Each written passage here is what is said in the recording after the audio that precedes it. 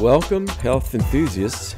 You're tuned into Health UnaBASHed on Healthcare Now Radio, your one-stop shop for all things health, wellness, and innovation.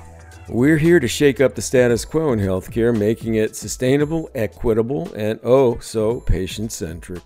I'm Gregg Masters, your co-host and executive producer, and I'm joined by the digital health aficionado himself, author, global thought leader, and might I add, in his executive capacity, steward servant Gil Bash. Together, we're on a mission to bring you the people, the ideas, and the companies that are not just talking the talk, but walking the walk.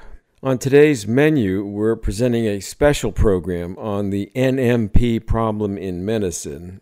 NMP stands for the not my patient, not my problem culture endemic in medicine, so wide and deep, even the best of the best develop blind spots, while we, the patient, friend, or family member, often pay a very steep price. In my case, my son Anthony John Masters may be its latest victim, albeit this happens many times a day, so who knows who may be suffering during this broadcast. So with no further delay, Gil, the mic is yours. Hello, everyone. This is a very special episode of Health UnaBASHed. This is Gil Bash, your host. I'm with our executive producer, Gregg Masters. This will be an incredibly deep, personal conversation between Gregg and myself.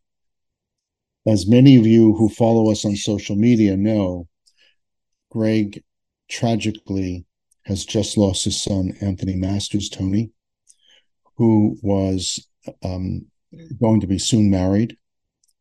Tony was a vibrant, handsome, free spirit who enjoyed life immensely. And while he was out and about, suddenly was in a tragic accident, rushed to the hospital, to the trauma unit, Elmhurst Hospital, and subsequently, tragically, he died. With me, as I mentioned, is Gregg Masters, his father. Gregg is a population health, public health expert. He lives and breathes the work, obviously, professionally. He's passionate about it. He is also grieving right now, and I want to thank him for suggesting this special episode because all of us have feelings about this work. We're passionate about this work. We really have to remember that this work is all about people, ultimately. Every piece of it, population health, health innovation, diagnostics, information, it all comes down to improving people's lives. And Gregg has willingly, with commitment, offered this conversation to all of you as his gift in commemoration to Anthony, to Tony's life, so we could learn from what happened, what went wrong. The title of this episode is NMP, not my patient, not my problem. And we're going to explore that, as we often do, the fragmented health ecosystem in the most personal way. Gregg, thank you so much for not only being my friend and a mentor, the executive producer of this show, but today our very, very special guest. We mourn with you, my friend. We're thinking of you. Every post, every picture about Tony and his life, his friends, his joy, his surfing, your surfing together with him. We know that this is a horrific loss that we can't even begin to put into words, can't even begin to express our sadness on your behalf. Would you start, please, with sharing with us what happened exactly to Tony, and would you also share, you were at a medical conference at the time. You got the call, and you immediately were on a flight. You rushed to the hospital. What was waiting you there? So thank you, Gil, and I'm going to do my best to get through this because it's still very fresh, and I'm just riding the waves of grief and anger and despair and hopelessness and confusion. It just comes back and forth, and I can't fight it, so I'm just letting it wash over me. And I appreciate your willingness to do this. It's while it's fresh, because I intend to not let his passing um, drift into the sunset without any enduring contribution to what we talk about a lot in terms of patient-centric care and quality assurance and accountable care and making our health system function more effectively with the patient at the center. So I became aware of Anthony's accident. He was riding a bicycle in Brooklyn, New York, coming home from a restaurant bar. He's in the alcohol business. He's a creative director, and he markets a mezcal product. So he's out in bars and restaurants a lot, cultivating relationships. It's a relationship business. So he probably had a few drinks, as is his norm, and he was riding a bicycle home. Maybe how fast do you ride a bike? 5, 6, 7, 8 miles an hour. And he was veering left on a street. And unfortunately, I have unrelated dash cam footage of the incident because just out of nowhere, someone was just driving down the street with his dash cam on, and Anthony was in his full view. And you see him sort of veer left, and it's grainy film, but you can't really tell whether the pedestrian stepped in front of him or whether he veered into him. Either way, the pedestrian was not injured, but Anthony hit the cement. He was not wearing a helmet, which doesn't surprise me.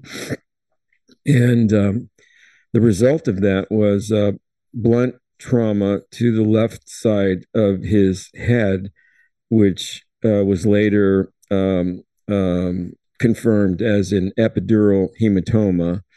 And as a result of that trauma, the brain pushed forward into his frontal lobes and created a bilateral contusion, brain bleed on the front end. So he had a fractured skull, he had a contusion in the front, and then an epidural. So he was scooped up. Apparently, I don't have the pre-hospitalization report from EMS, but I believe the pedestrian he encountered on the street called 911, or someone there called 911. He was scooped up. He was unconscious. He was scooped up by EMS, taken to Elmhurst Hospital Center, which is an operating unit of New York City Health and Hospitals Corporation. It is a level 1 trauma center and a teaching affiliate of a world-class medical school known as Mount Sinai Medical School, or Carl Icahn Mount Sinai Medical School. And they staff Elmhurst Hospital. They staff them with attending faculty, fellows, residents throughout the PG years, including first year interns, PAs, and nursing staffs. So I felt, well, level 1 trauma center, he's in the right place. We can trust that this is it means something. Level 1 trauma means that they are trauma informed, trauma experienced. They're sort of a well-greased machine around team-based care. And from what I heard, Greg, and following your really tragic saga, Tony's tragic saga, day by day and sometimes moment by moment, it sounds like the rating of the center and what happened afterward just didn't align. correct. And I'd like if you could help us understand this, not only as the parent and the grieving parent, but also as someone who's really astute and understands hospital systems and has been in and out of hospitals professionally. The gap between the expectation and the execution. What happened when Anthony got into the hospital? You arrived. What did you see? What did you observe? And knowing, although we're not doctors on the show, but we know the system. We know how the system should respond. What did you observe that we should know about? Because everybody who listens to this show, thanks to your being the executive producer, understands that our mission is to improve health and to sustain and save people's lives. It sounds like the system may have failed here, and I'd like to understand from your perspective, what happened? So this is a somewhat complex timeline to reconstruct, but the bookends are, the incident and then the triage to the ED, emergency department at the hospital, level 1 trauma center. And I am told by a member of the care team that he was alert, he was responsive, he was conversational. He was engaging with them, which means that whatever unconsciousness he had after the fall, apparently he came back. So they apparently ordered CT, and that's how they established the diagnosis with the contusion and the epidural hematoma. So shortly thereafter, he was admitted to the surgical trauma ICU. And I got this call at 7 a.m. Sunday morning, June the 4th. And I was on a red eye that night out to New York. And I showed up at the ICU around 10 o'clock on Monday morning. And I met with the chief of service, who is an attending faculty, either a neurosurgeon or a neurotrauma intensivist. I don't know exactly. I think might have been a neurosurgeon, but he was chief of service. And he proceeded to tell me, here's what's up. This is what we found. Your son is, has a head injury, and there's no such thing as an unserious head injury, but we expect him to do fine. We expect him a 6 to 7 day length of stay. There may be a rehab period of reconstructing memory and possibly speech therapy, but we didn't see any of that because day one, when I arrived, he was pretty medicated. He opened his eyes, looked at me, and then turned away. He didn't acknowledge me. And about 30 minutes later or 15 minutes later, he opened his eyes again. We made eye contact, and then he reached his hand out to me. So I knew he recognized me. So I stayed by his bedside every day, Monday, Tuesday, Wednesday, Thursday, Friday, 10 to 12 hours a day. I was there for him. Each day he progressed, was getting better. His personality was coming back. He was, a head injury patient is not a compliant patient. And by that, I mean, he gets orders from the staff. He's pulling out his IV. His head hurts. Any attempt to put a band on it to run EEGs around him, he ripped off.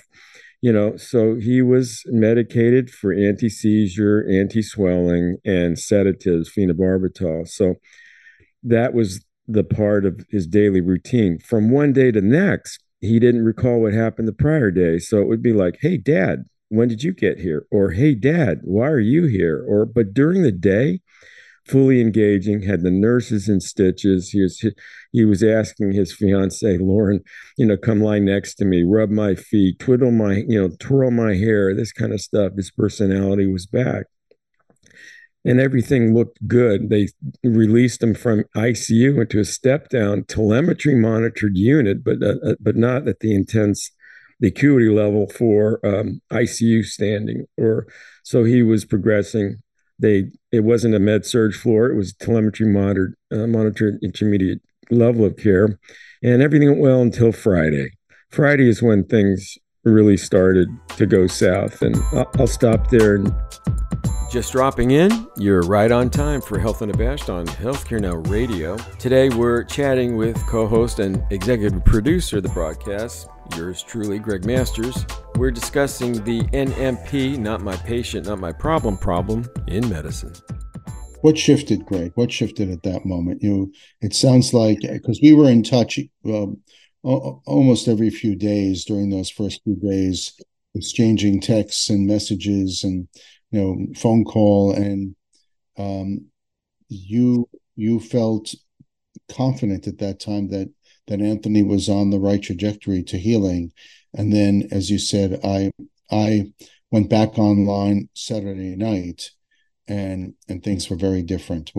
What was happening to him medically, but also it sounds like from our communication that And by the way, I imagine that nurses were changing every day or every few days in the department. It was a different nurse or a different doctor, a different nurse, a different attending. You were, sort of like the advocate, sort of like they had read the file, but you were briefing them.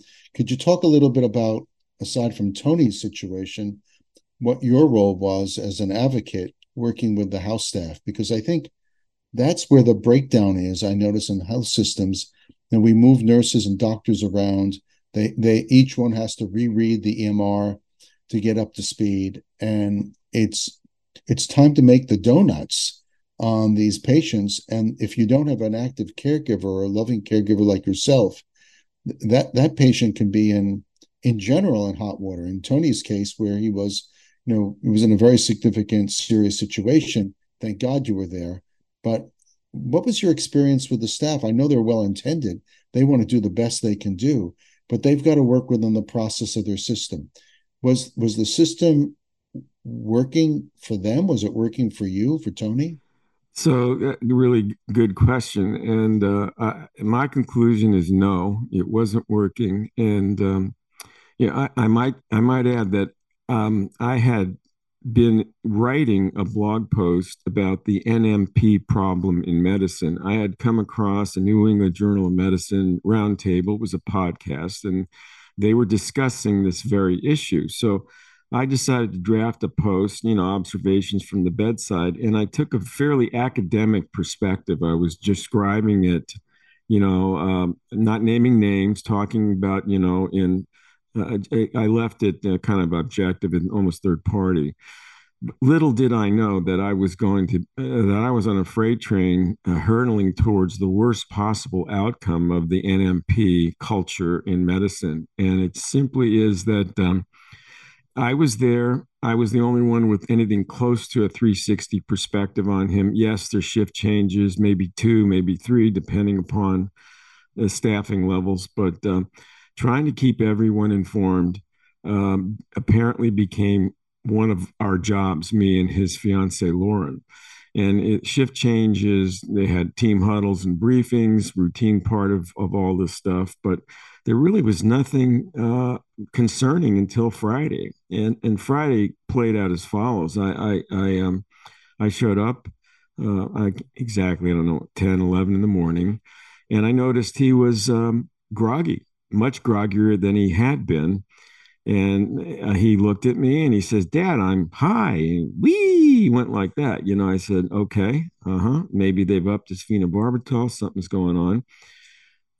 And then that day, Friday, progressed where he just sort of drifted away, became listless, then unconscious, unresponsive to commands, to, like pain. He just could not wake up. And I said, okay, maybe he's being medicated, because whatever. But he Was the continued nursing staff observing this at all? everything. He was fully monitored. All vitals were monitored. They were observing him coming in and out of the room. And, it was primarily floor nursing that was taking care of him, and interspersed with periodic visits by a PA who became the liaison to the neurotrauma service. As far as I could tell, there was no resident, or certainly no faculty member, no fellow, but a PA was the intermediary. Was there a neurologist who was coming in, or a neurologic surgeon, or anyone who was really of that level of expertise to say, something's now amiss here? From what I'm reading, this patient's not responding the way they were responding. Right. This is the part of the story that gets ugly and painful, so you have to bear with me. So as he became literally unresponsive and unconscious, he was snoring very, very heavily.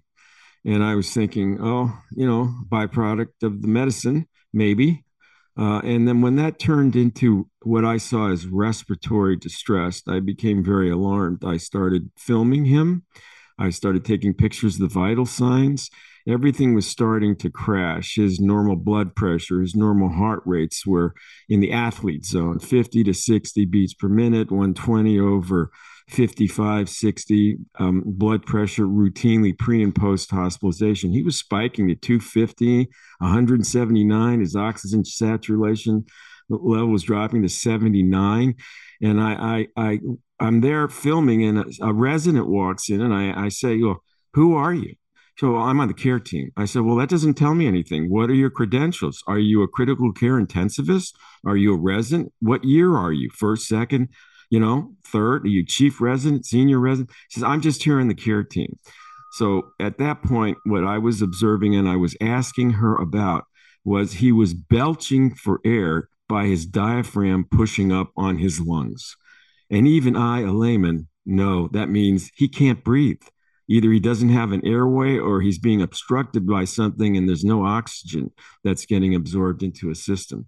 So after that, I lost it because I did not feel that the kind of eyeballs that needed to be in the room were not in the room. I went to the nursing station, and I asked to speak with the manager. It was the night shift. There was no manager on duty. A supervising nurse was on duty, and I said, my son's in this room. I believe he's in respiratory distress. I want you to call the on-call attending neurosurgeon or neurointensivist, get him or her in the room now, put eyes on him, and direct this care team because no one's taking any action. No one's providing a direction to the care team.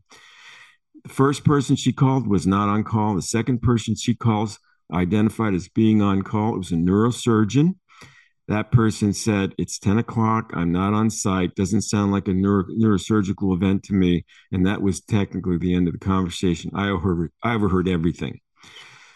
So I was defeated at that point. I went back and he was crashing worse. And it only got worse from there. And this period of the timeline I'm trying to reconstruct is between somewhere around 10 o'clock to 4 a.m. And it only got worse and worse and worse. And when the code team or the rapid response team, quote unquote, finally arrived, and it was anything but rapid, apparently there was 4 teams that responded to this call. It wasn't coordinated. No one seemed to be in charge. At one point, there were 10, 11, possibly 12 people in his room, 2 with hands on, the nurses, everyone else standing around, until the code team with an anesthesiologist to intubate him, and I believe an internist on the medical service. There was no one there from neurotrauma. So, so Greg, I want to recap a little bit. This is sadly a story that should be a major magazine article or a book, but we're talking about one hand not really knowing what the other hand is doing, and the patient almost not being part of the focus at all. It's my dinner plans, or this poor nurse who sees this deteriorating before her eyes and is trying to reach someone to come in of expertise. This is truly the NMP, the not my patient and not my problem. There's a lot to learn here. There's a lot to learn here through this horrible. Can I speak to that, Gil? And let me speak to the NMP piece. And here's how I see it. NMP is, not my patient, therefore not my problem. And the not my patient is, well, is he or she on my service? Is he or she within the scope of my professional capabilities? In which case, if I say no, then all of a sudden it's not my patient. And then if it's not my patient, it's not my problem. So they drift away. And I love our clinicians. I'm 100% backing them. They are heroes. But we have a ways to go in creating a seamless process of interdisciplinary engagement in a care team that has a holistic view of the patient. It can't simply be narrowcast views. If it's not in that field of vision, it's not my problem. That's the way they all acted. So yeah, it's a culture issue endemic in medicine, and it's uniquely prevalent in academic medical centers and especially their teaching hospital affiliates. Okay. We've had a lot of great friends on this program since it began to air on Healthcare Now Radio. And those are the people, of course, are not only heroes, but role models. I think the people like Rasu and others who have been with us, Dr. John White of WebMD, who are the antithesis of this story, who embrace every patient as their own and every problem as their own. This is a case that I think, unfortunately, is to your point, is become standard operating procedure in many institutions. Gregg, I want to thank you for enabling us to talk about Tony and your pain and what happened as a lesson. First of all, there's a lot to be learned here. I hope that everybody in the hospital system listens to this story and says, how do we change our procedures, our teaching modules to get people ready and working differently? I hope every caregiver understands that they are on the front lines of care.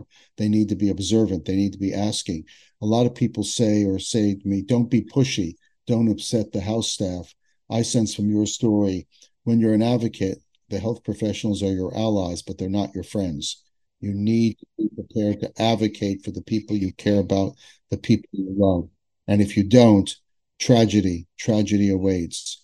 In Tony's memory, we are thinking of him. We're thinking of you, his fiance, all of your family members, his brother, Brendan. We're thinking of everybody right now. Our heart goes out to you, Gregg. We thank you for sharing this. I hope that our listeners write to you and share their support for this effort to make this right. Thank you, Gregg, for being with us today, always. Thank you so much for the opportunity, Gil. And I'll simply say, if you want to follow this event, I'm blogging at healthinnovationmedia.com, and I'm participating on Twitter at Gregg Masters, and that's Gregg with 2 G's, MPH, and I'm tagging every tweet, #Team Tony, #NMP, NMP, and #NMP. My intention is to start a foundation in his name to address this culture in medicine so that no one else has to be in the seat that I was in for those 72 horrible, horrible hours. So thank you very much, Gil. And that, dear listeners, is the last note for today's somber melody. A huge thanks for tuning into this special program on the NMP, Not My Patient, Not My Problem in medicine. To keep tabs on this developing story and to put an end to the NMP problem in medicine, follow developments at www.healthinnovationmedia.com or join the Twitterverse following me via @GreggMastersMPH, and that's Gregg with 2 G's, and hashtags #TeamTony, #NNMP, and #NMP. For more of our Health Unabashed conversations, swing by our program page at healthcarenowradio.com. We're live weekdays at 10:30 a.m., 6:30 p.m., and 2:30 a.m. Eastern, or 7:30 a.m., 3:30 p.m., and 11:30 p.m. Pacific. Stay social with Gil and me on Twitter via Gil_Bash, and that's BASHE, and Gregg Masters MPH, and that's Gregg Masters with 2 G's. Don't forget to give your tweets some zing with our #HealthUnabashed. Until we meet again, pursue your passion for better health and no apologies.